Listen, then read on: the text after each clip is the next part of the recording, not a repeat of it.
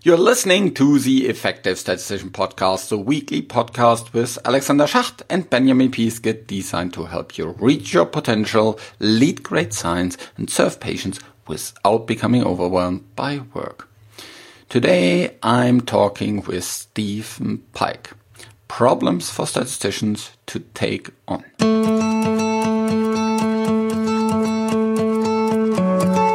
Okay, this was a really nice interview, and I hope you will enjoy it as much as I did. It's based on a presentation that he gave at the PSI Strategy Day in 2019, and that really set a really good tone for the Strategy Day and for the board meeting that happened the day after. And this was also the origin, so to say, of the new vision for PSI. So, if you don't know about Steve Pike, then you will learn about him in just a couple of minutes, because he's actually quite a successful statistician, I can say, and probably most people will agree with that. And so listen to his amazing career and how he as a statistician got insight into many other areas and can now help you to understand what are all the other tasks that you can have an impact on that you may not think about. So, please enjoy the podcast, and if you do, please tell your colleagues about it.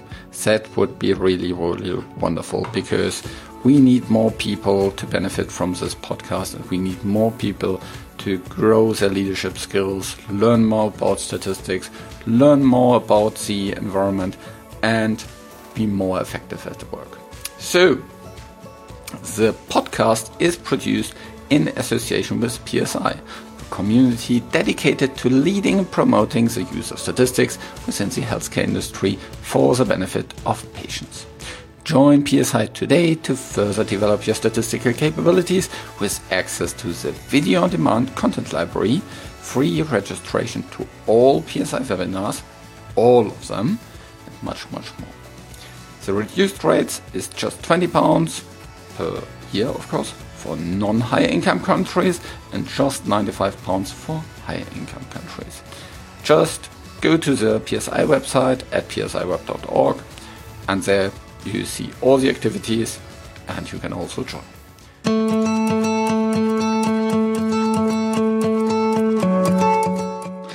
Welcome to another episode of The Effective Statistician, and today I'm really proud to have a very prominent guest here. We'll basically speak about a presentation Steve gave at the PSI Strategy Day in 2019, and that was very thought-provoking and triggered a lot of discussions and set up the attendees of the Strategy Day to think more broadly, more future-oriented, and how to best set up PSI for the next years.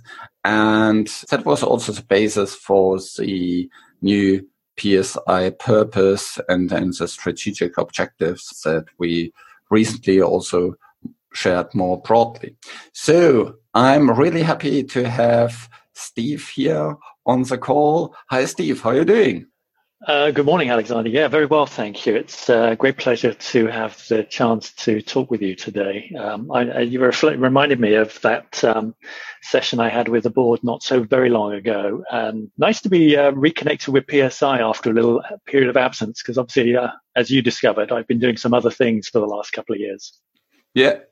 Maybe we can dive a little bit into that, because you had as a statistician, a pretty broad career looking into lots of different things. You started in academia and then moved into pharma, working in stats and data management, so more kind of the typical things. But then you also went into a couple of other areas, and you have overseen much more than just the regular statistician's side. Yeah, I think I've been very fortunate in my career to have managers who were willing to take a chance on me. I trained as a statistician.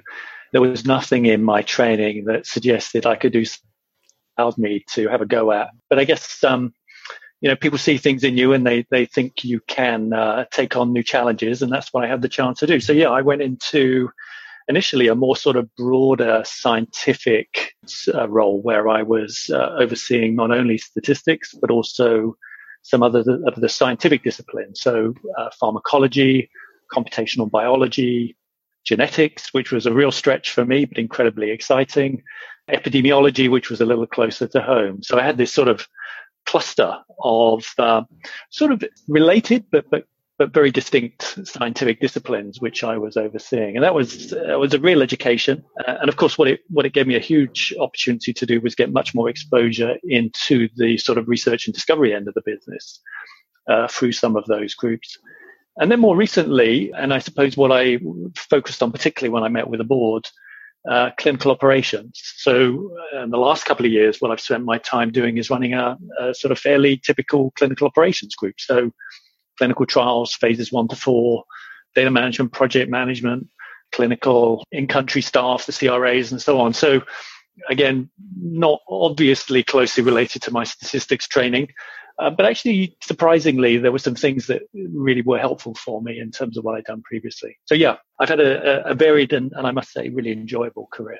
So when you were leading all these different quantitative functions like epidemiology and genetics and so on, would these be now all called data scientists in the new world? Yeah, that's a sort of interesting and somewhat provocative question. Are we all data scientists, statisticians included these days? I think what's true, actually, not only of the disciplines which would probably self-describe as quantitative sciences, but also probably of the clinical operations side, is that data has to be seen as integral to the way that we think about doing our job, and the way that we can and should draw on data in order to make sensible choices, to make the right decisions more often, is obviously key. I think for statisticians, the sort of discussion here is about whether this is anything more than just what's in a name. I mean, is there any substantive difference?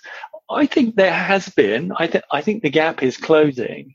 And I do think, when I think about my time in pharma, and you'll know more recently than me, Alexander, but my sense was it took a little bit of time for the statisticians in pharma to catch up to the idea that things have moved on.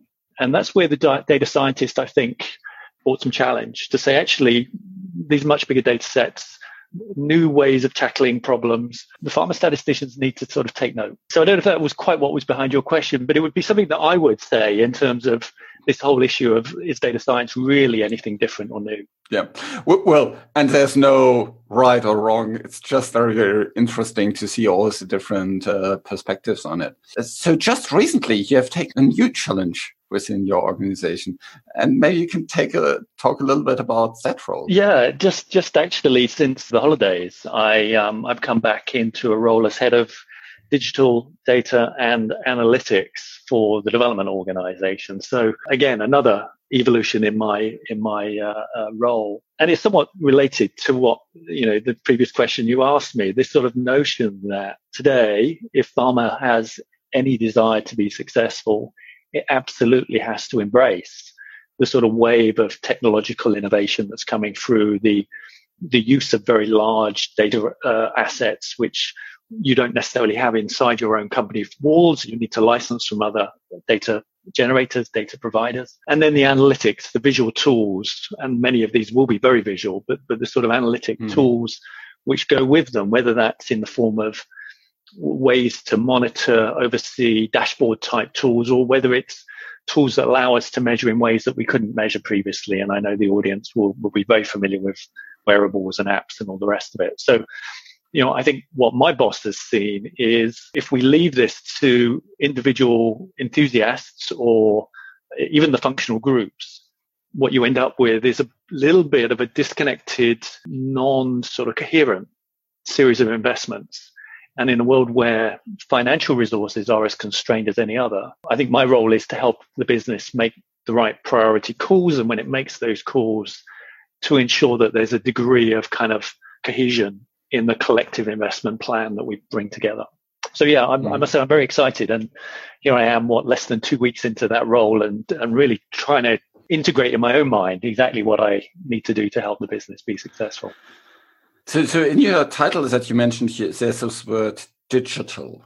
And depending on the people you talk to, that has very different connotations. So for example, when you talk to people, let's say in marketing, digital is all about, let's say, digital interactions with customers like emails and things like that, but also storing then all these information centrally and then be able to analyze it, visualize it, and improve on your marketing and sales efforts.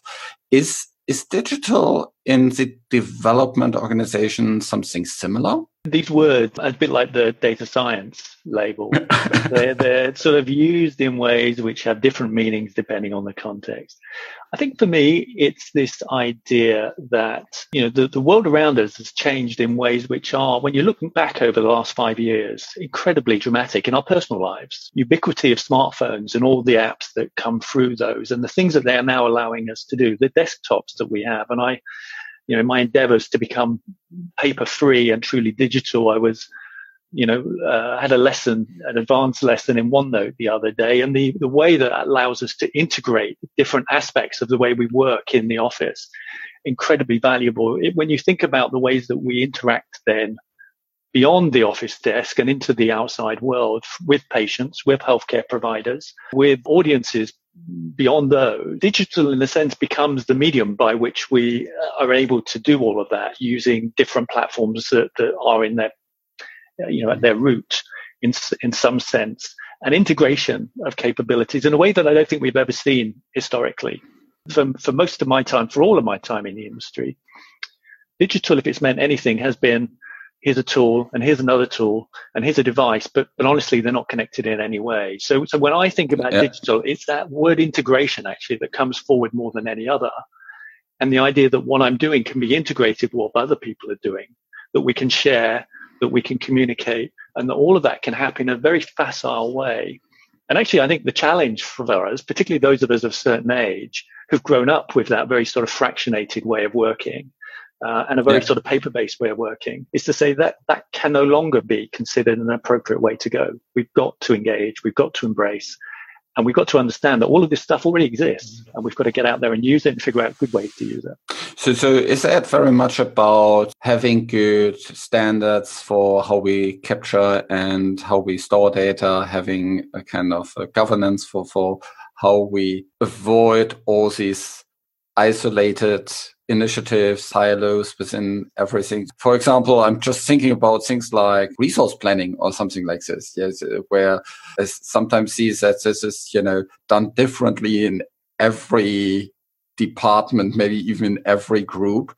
But basically the challenge is always the same. You have some people in your group and you want to plan, is that enough for the next year? Is it too much? Or how will that look like? And based on the projects that you have, anticipated the gaps there. Well, it's an interesting example you give, but there are sort of two things which might be connected. Resource planning is always a challenging area, and I'm not sure that's wholly solved by digital, to be perfectly honest. For sure, if we are smart about the way we build our tools and dashboards, and if we do it in a way which is where there is genuinely one source of the truth and everything is integrated and we're all looking at the same data at the same time, whatever our role, wherever we are in the business, and it's sort of real time, then that allows you to do things that historically have been more difficult. And in some degree, we can think about how to optimize our investment in resources and so on. However, I think when it comes to resource planning in particular, one has to accept there's a little bit of art to this as much as there is data and science, in the sense that, if I ask you how many statisticians does it take to design, deliver a protocol, you'll say to me, well, it sort of depends. It depends. Show me the protocol and I'll maybe be able to give you an answer. And it's the it depends piece, which I think is always going to be with us. The complexity of the protocol, the specificity, the newness of the disease area, and so on and so on. So I think what digital can do is help ensure that all that can be known is known, and all that can be integrated and surfaced in front of us can be surfaced. There will always, in my view, be the need for management judgment and some sense of experience being brought to bear. But yeah, so I think that's the issue for me around resourcing. I think you started by asking a question that's slightly broader, which now I've forgotten what it was. But I think that's fine. I think we talked a little bit about what digital means in the clinical development world. Yeah. Well, I remember what you mentioned standards, and I will just say a couple of words about that, because I do think that it's sometimes lost on certain audiences that if you integrate data in a way which is in some sense haphazard, then what you get out is haphazard, and one has to do one of two things, and I think both are perfectly reasonable to do. Either you need to have really high quality metadata and really good understanding of where the linkages are between your different data sets and invest time to build that. And for certain uses, that's critical, that's essential. In other contexts, and I'm thinking particularly about electronic medical record use and data sets which are owned by other providers, but which we might wish to link, there are some pretty sophisticated statistical methods now which allow you, in a sort of Bayesian sense, I think, to make good guesses about where those linkages can come, and in some sense link things where we don't have perfect information, but where we can say something about the likelihood of error and make some sensible choices about how best to link things. So, I think one has to be mindful that, well, it's the old garbage in, garbage out. You need to know when you're putting data into a system, what's its pedigree, what is known, what is not known, and therefore what does one do as a consequence. Yeah, I think it's similar with kind of clinical data in a sense. Yes, so if you give all the clinical data that you have to a physician to make a treatment decision, that will not automatically give, okay, that's yes, no, just based on the data. There's always additional art to it to see the whole patient and see other things that you can't measure with the data. And so I think that's always the case also when we look into the business data. But I think the point that you're making is that at least we should have all the data in front of us that is pretty easy to take to make good data-driven decisions. But obviously, for nearly all decisions, there will be some art to it and not just the science. And you remind me of sort of one of my sort of themes when I met with the board, which, just to say a couple of words about it. It's one thing to have data and evidence. It's another thing to convince the people who are the decision makers to act on it. I mean, we see this in our everyday lives all the time. And I shared some example from a book I'd read over the holidays. But I think this whole notion that if only we had the data, then we would act differently. We would act more sensibly, that we would make better decisions. It's not true. And I think if, one has to recognize that there is a change element here, that there is an influencing element here, that in some sense, particularly if we're talking to an audience of statisticians, you'll know yourself, you've got to persuade the organization that what you see, and therefore the action that you advise, is the way to go. And so understanding how to explain what the data is telling you, how to show that audience what it means, and then to ensure that the decisions that flow from it are in some sense the right decisions, optimal or whatever. Let's not overlook that aspect of what we're talking about here. It is about evidence. It is about visualizing and surfacing. It is about integration, but it's about some other things too. Human behavior, culture. Yeah, I think it's just not enough to be right. That doesn't mean you get to the right conclusion and to the right decision. If you think about these different skills that statisticians need to be successful in that regard, we'll talk a little bit later about the different problems that are, the bigger problems that statisticians should tackle. But let's pause for a minute and think about what are the skills that statisticians really need to improve on to influence the decisions in the right way, and also have a seat at the table when the decisions are made, and not just being the report provider that is then excluded from all the discussions. Yeah, it's a really important question, it seems to me, and I take it as given that technically statisticians are up to the job, that they know what they're doing. I mean, I'm not even going to talk about that because I know that there's some very good people doing very nice work, and that, if you join the industry as a statistician, you get incredibly strong training and so on. So I think the technical piece is a given, although, it would be interesting to ask whether and to what extent all of the people listening in today are embracing some of the new Bayesian methods. But anyway, let's park that and leave that for others to reflect on. For me then, I've had the real privilege to sit on a number of senior governance boards in my organization. And therefore what I've had routinely, sometimes multiple times a week, is the opportunity to hear from project teams, including the statisticians, about their projects, about what they're proposing, about the investments that are going to be necessary to deliver it, and the choices they're making and why, and so on.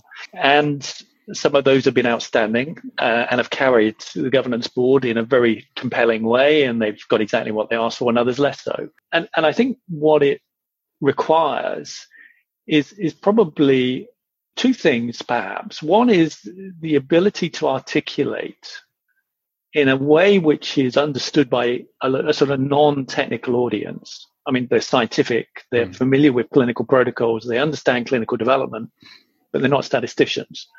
So the ability to communicate sometimes quite complex concepts, sometimes quite complex statistical analysis of data, to be able to articulate and communicate and explain what that's telling you in ways which are grasped by the audience, and the import of that data to the argument that's being made. I think that's incredibly important. And by the way, there's a sort of an understanding, I hope, that if a statistician goes to a governance board meeting, they're not there just to sit and listen; they're there to speak. So I mean, perhaps I should have begun there. That, of course, that they will contribute, not just listen, but they will contribute in a way which is grasped and powerfully understood by the audience. So that's key, I think. But I think the other piece for me is for them to go in with an absolute understanding of the criticality of the role that they play in the decision-making process.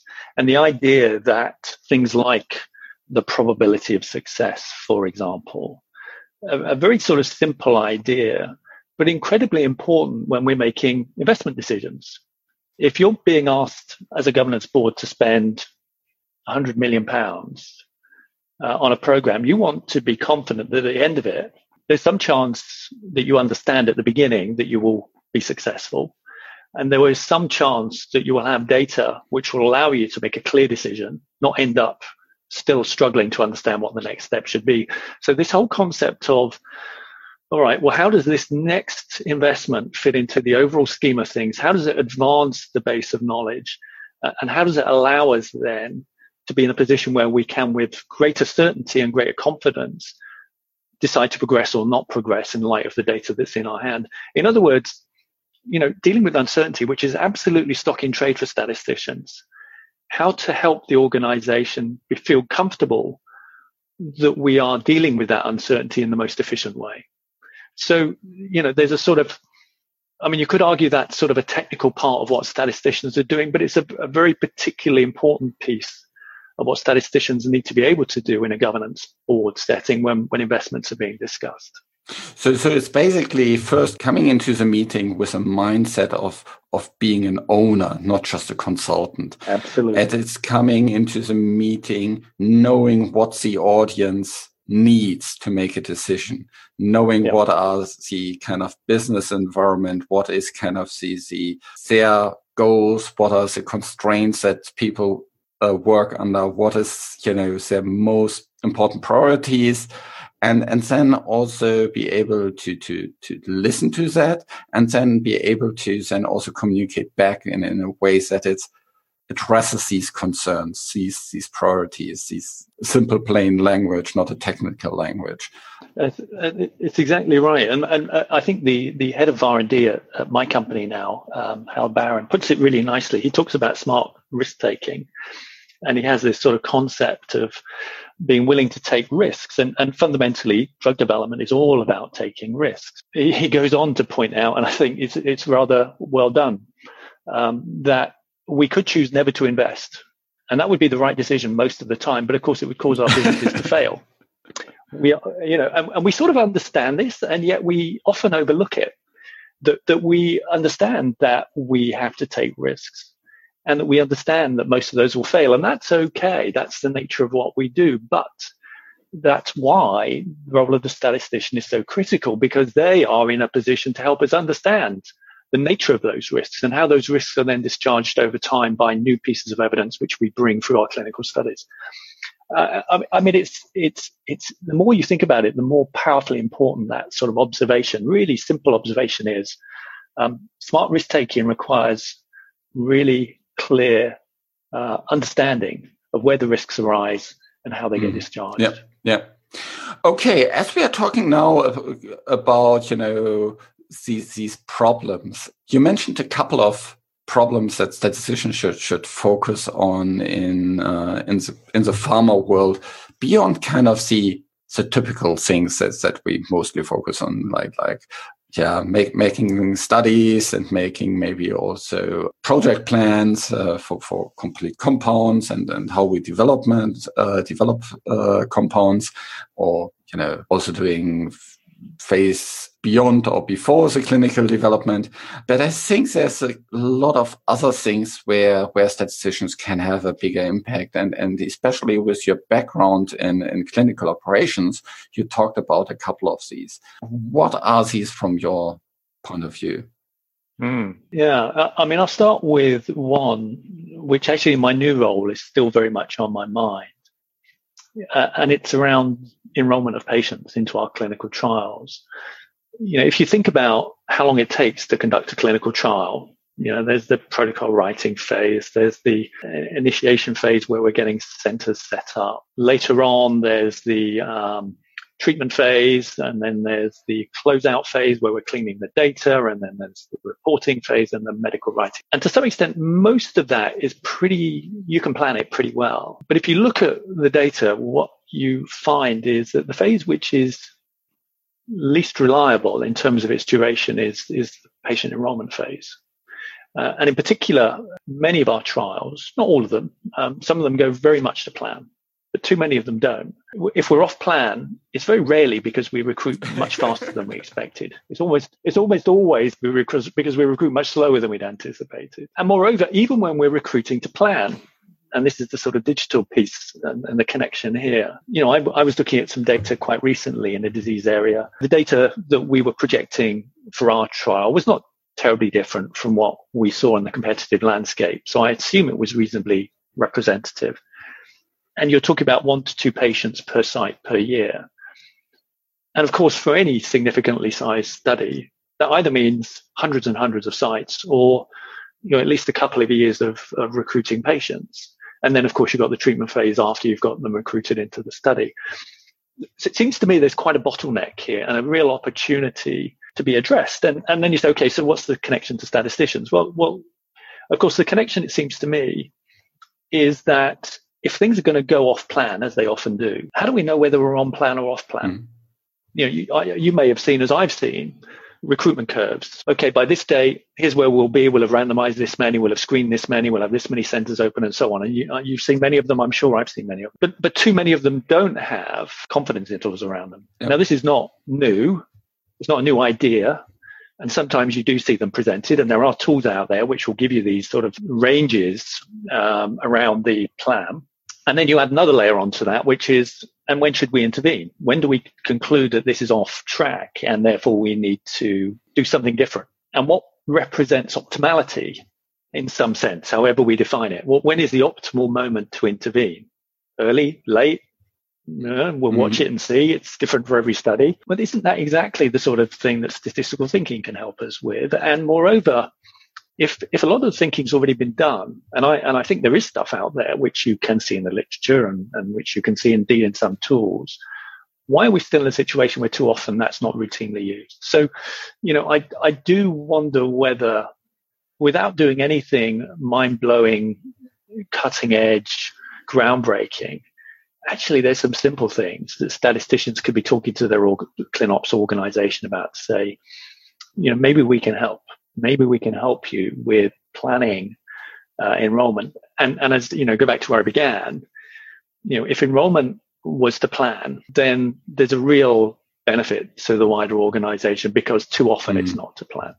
Too often, and of course, if it goes over, that's a lot of extra money in monitoring costs and project management costs and so on. So the sums involved here can be very large. I think that is a general theme that I see very often about data, let's say in the wider organization, that mostly people just report point estimates. It's the mean proportion or the mean time or whatsoever, but it's very, very rarely that you get a sense of how much variability is in there. And just also from a, belief point of view, you could ask 10 different experienced project managers and ask for, okay, how many patients will you recruit per site per year? Yeah, and you will probably get 10 different answers. But what is then only taken is the average. Or the one that has the most seniority or whatever. But and I think there's partly here a sort of a sense that if I try and tell the whole story and all the uncertainty, it gets too complex to deal with. But actually, again, that's where statisticians can really be helpful. Because, your job, our jobs, when I used to do it, it's about making sense of uncertainty. It's about making sense of variability. And it's about pointing out that uncertainty comes with certain patterns, and it behaves, when there is uncertainty, it's actually quite predictable what the uncertainty will look like in many settings.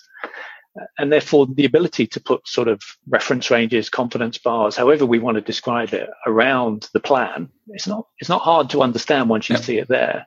And then particularly if you couple it with, and we're going to make some interventions if it starts to go below this line or above it indeed. And these are what those interventions might be. And it's really helping the wider organization understand how what appears at first sight to be unmanageable complexity actually can be very manageable and can be understood in a very sort of straightforward way. It also helps to avoid lots of unnecessary discussions about taking actions when actually there's just a little bit of random variation happening here.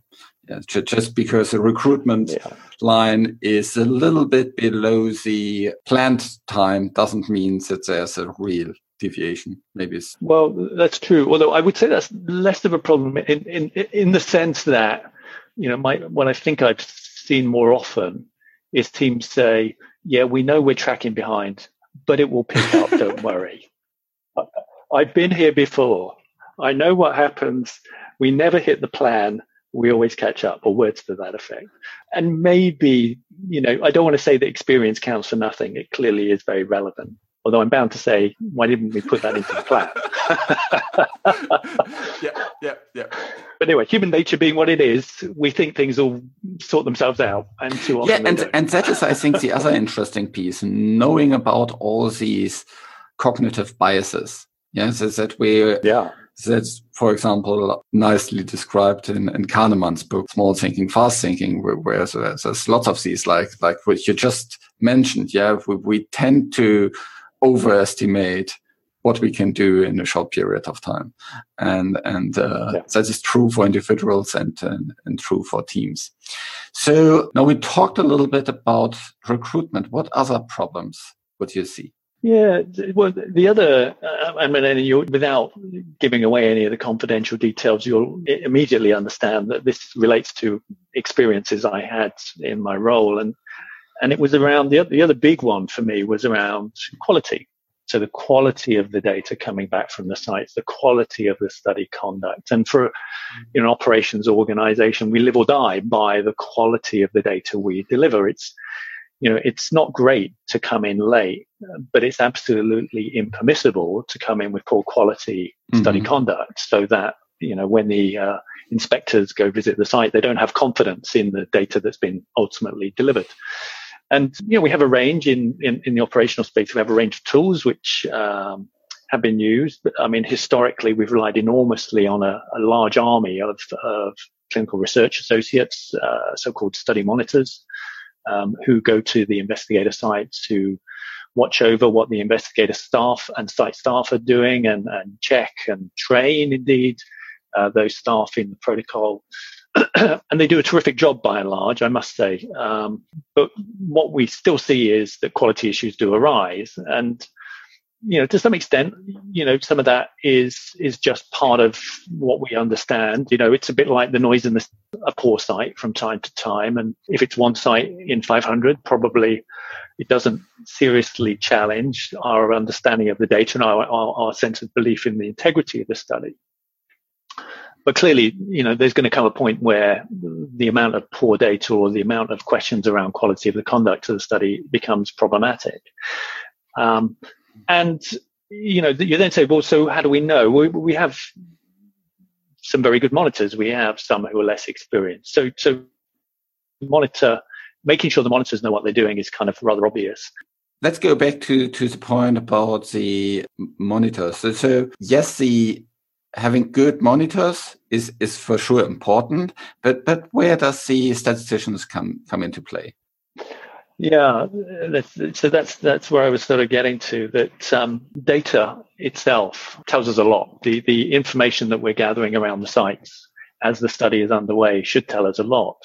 So, for example, one can imagine that by looking at enrollment patterns, we can infer whether the sites need more intensive monitoring or less intensive monitoring. If the site hasn't recruited patients for quite a long time, you're bound to ask why, and you might want to go visit. On the other hand, if they've recruited 50 patients in a short period, you might worry that the site will be overwhelmed by all of the activities associated with that. There are tools that are available for us, and many organizations, in line with the regulatory agency expectations, have moved to what's called a risk-based approach. So by looking at the data, and you can pre-specify, these are the things that would cause us to want to take a closer look. You can specify criteria in advance.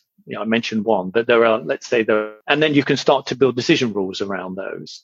Yeah.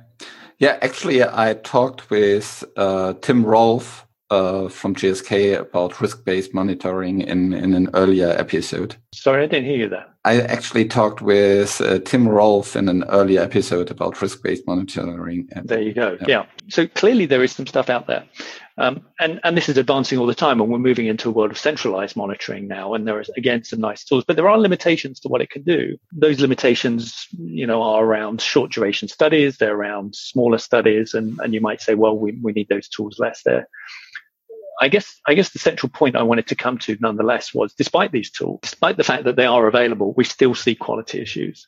And I had a situation not so very long ago, very large, big investment, very large study, some very significant issues. And now, the analysis of quite how those arose is still, I think, a subject of some debate. But there's that combination again of data, interpretation, decision-making, acting. And it seems to me that the availability of tools, statistical in nature, has helped, but it hasn't solved the problem. And I'm left with sort of two questions, really. One, do we need some more statistical insight to develop those tools further, to make them more generally applicable, to make them more easily understood, to make sure that we're making better choices more often? And then secondly, in the interpretation of the data those tools are using, are we acting on it in the right way? And again, this sense of intervention and decision-making and the sort of statistical thinking that helps us understand what we're being told by these tools could be really powerful. So, this is an example of an area which is incredibly important for our industry. High quality trials, as I've said, are absolutely the foundation of what we do. There are tools, but they haven't solved the problem, is really what I'm saying. Okay. And it seems to me there's more opportunity for more statistical intervention, more statistical guidance to develop the tools and then to use them appropriately.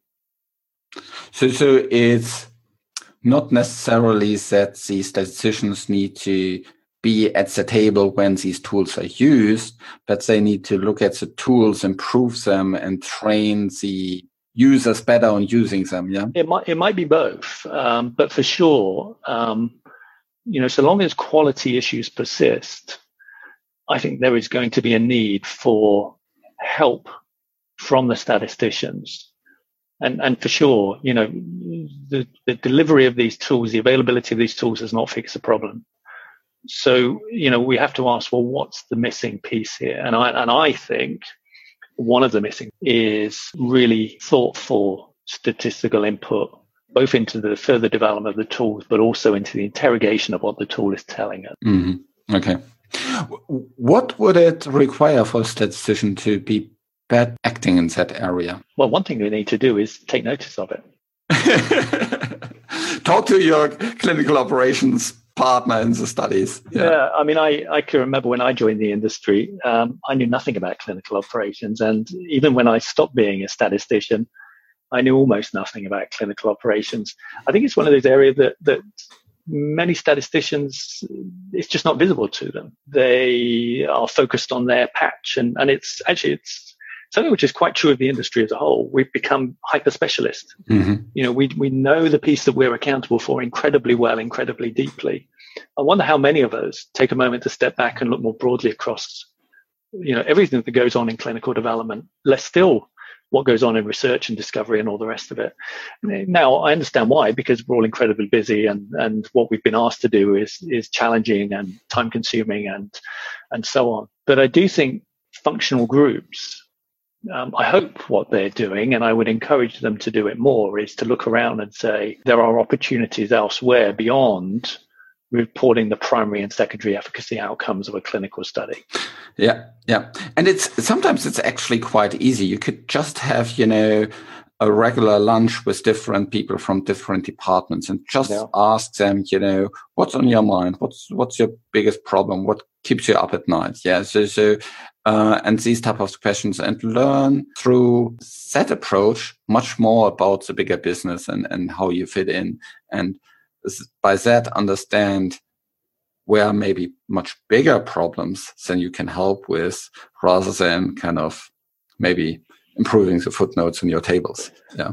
No, I agree with you. And I think there's a particular responsibility for managers, statisticians, to do exactly that, is to have a broader sort of listening ear and a broader kind of overview of what's going on in their business. I mean, just not clinical operations, but the thing I did previous to that, I spent a little bit of time, and I would never claim myself to be expert, but I spent a little bit of time getting to understand clinical pharmacology, and through some really helpful clinical pharmacologists who taught me a little bit, you learn about some of the methods they're using. Okay, PKPD models, but how does model-informed drug development come to life? And the FDA is now talking about this in sort of very clear terms. My previous company, we were doing this many years ago, and the interface between statistics and clinical pharmacology should be a really dynamic one, because there are many crossover problems. Yeah.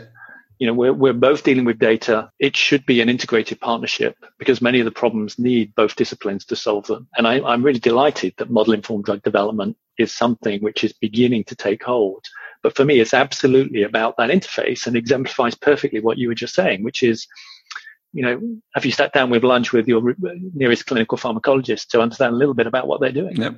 In our leadership program, we had one student that, triggered on such discussions, went to a safety physician he was working with, and where he was regularly sending listings to, and asked him, what do you do with these listings?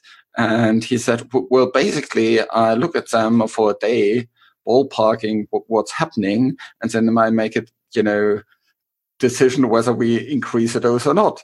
So you're looking into these long Excel spreadsheets with all the different values. And within 2 hours, he programmed a nice, visualization tool that he gave to the physician. And the physician was super happy, because he could now do his job instead of in a day, in 15 minutes. So, but I think it requires this stepping out of your, let's say, comfort zone, sitting down with others, asking what are their problems, getting more overall business acumen. Yeah. No, I think it's a nice example you give, and I've seen exactly that myself. There's a sort of not quite as bad, but sort of related problem, which is because we live in these silos, and too many companies, we're quite siloed in the way that we do things. You find multiple reinvention of the same solution or a similar solution to a very closely related problem. And although you might say, well, that's a lesser problem because, okay, let's say someone in safety had generated a visual tool to look at these, to replace looking at long Excel spreadsheets and listings. It sort of solves a problem, but it goes no way to addressing the lack of efficiency. And so, this is where I think, it's sort of layers of problem and layers of concern, but, it's almost a design problem with the way many of our companies are constructed, that we're going to have pockets of expertise. And if only they knew what the problems of the wider business were, we'd solve them in a heartbeat. And it's just not happening. And statisticians, it turns out, can solve many of the problems that are really instrumental for us. Yeah.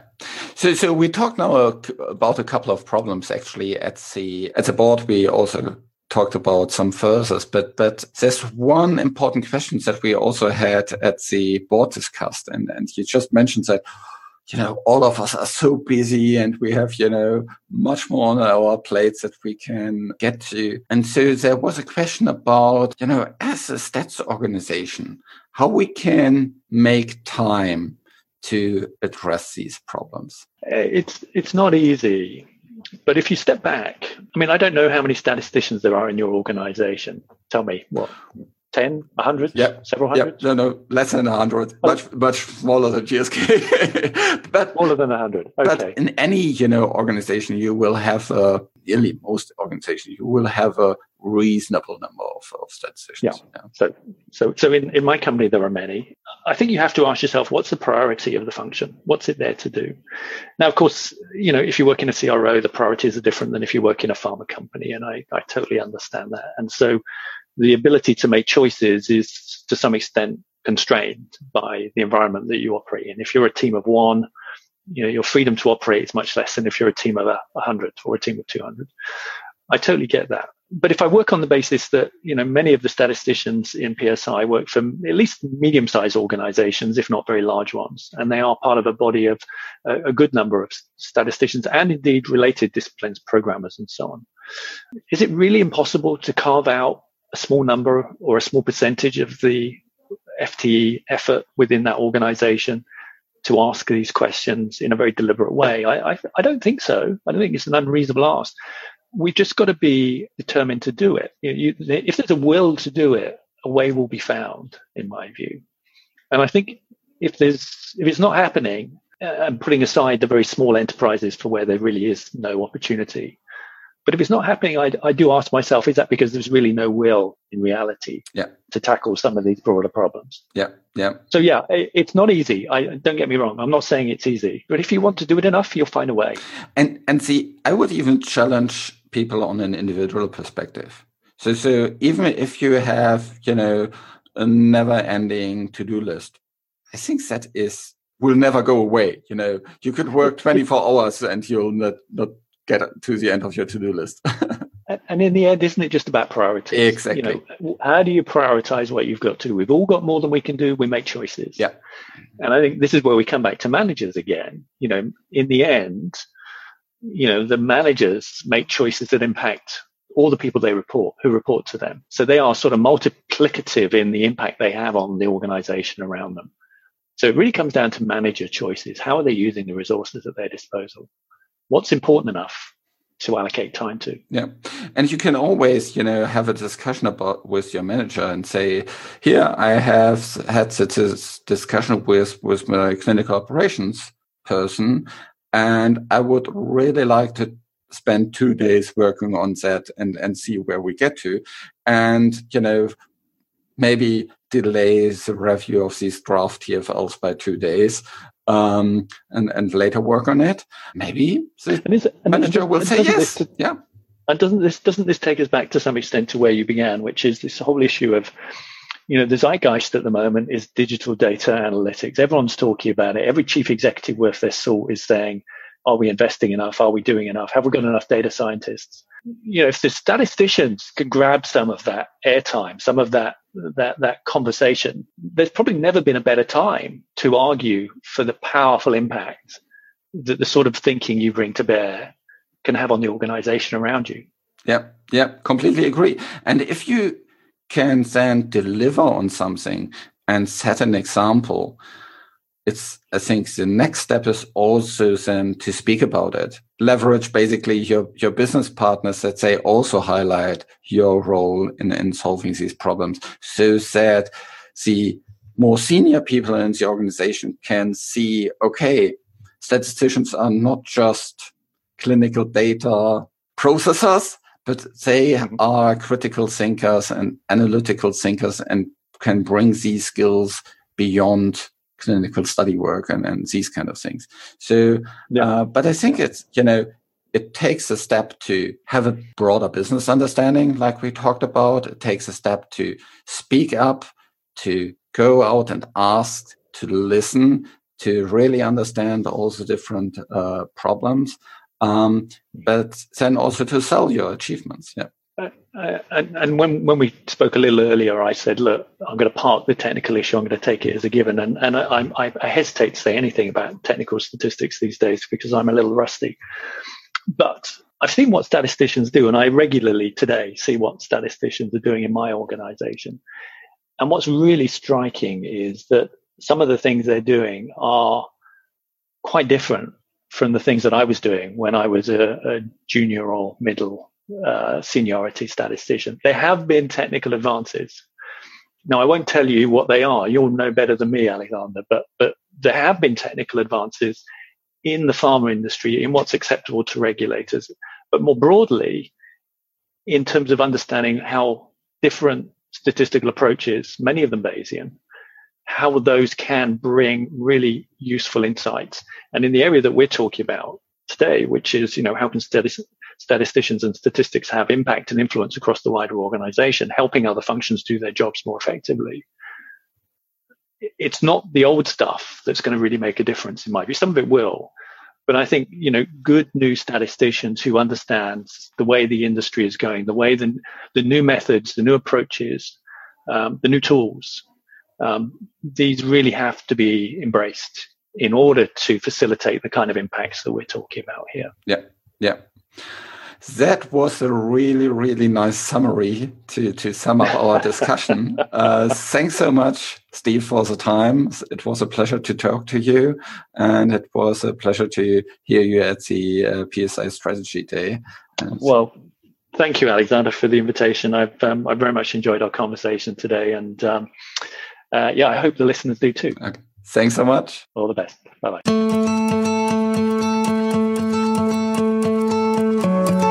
This show was created in association with PSI, and thanks to Rain, who helps so much with the show in the background. I think I would be really worried if I don't have her. Thank you for listening, and just go to theeffectivestatistician.com to find the show notes and learn more about other episodes that will help you to boost your career as a statistician in the health sector. And also, if you enjoyed the show, please tell your colleagues about it. Just share a link, like it on LinkedIn or whatever social media platform you are, and just, tell your colleagues about it. Some people have actually posted that in internal social media or on internal news channels. That would be awesome if you could do that. So, reach your potential, lead great science, and serve patients. Just be an effective statistician.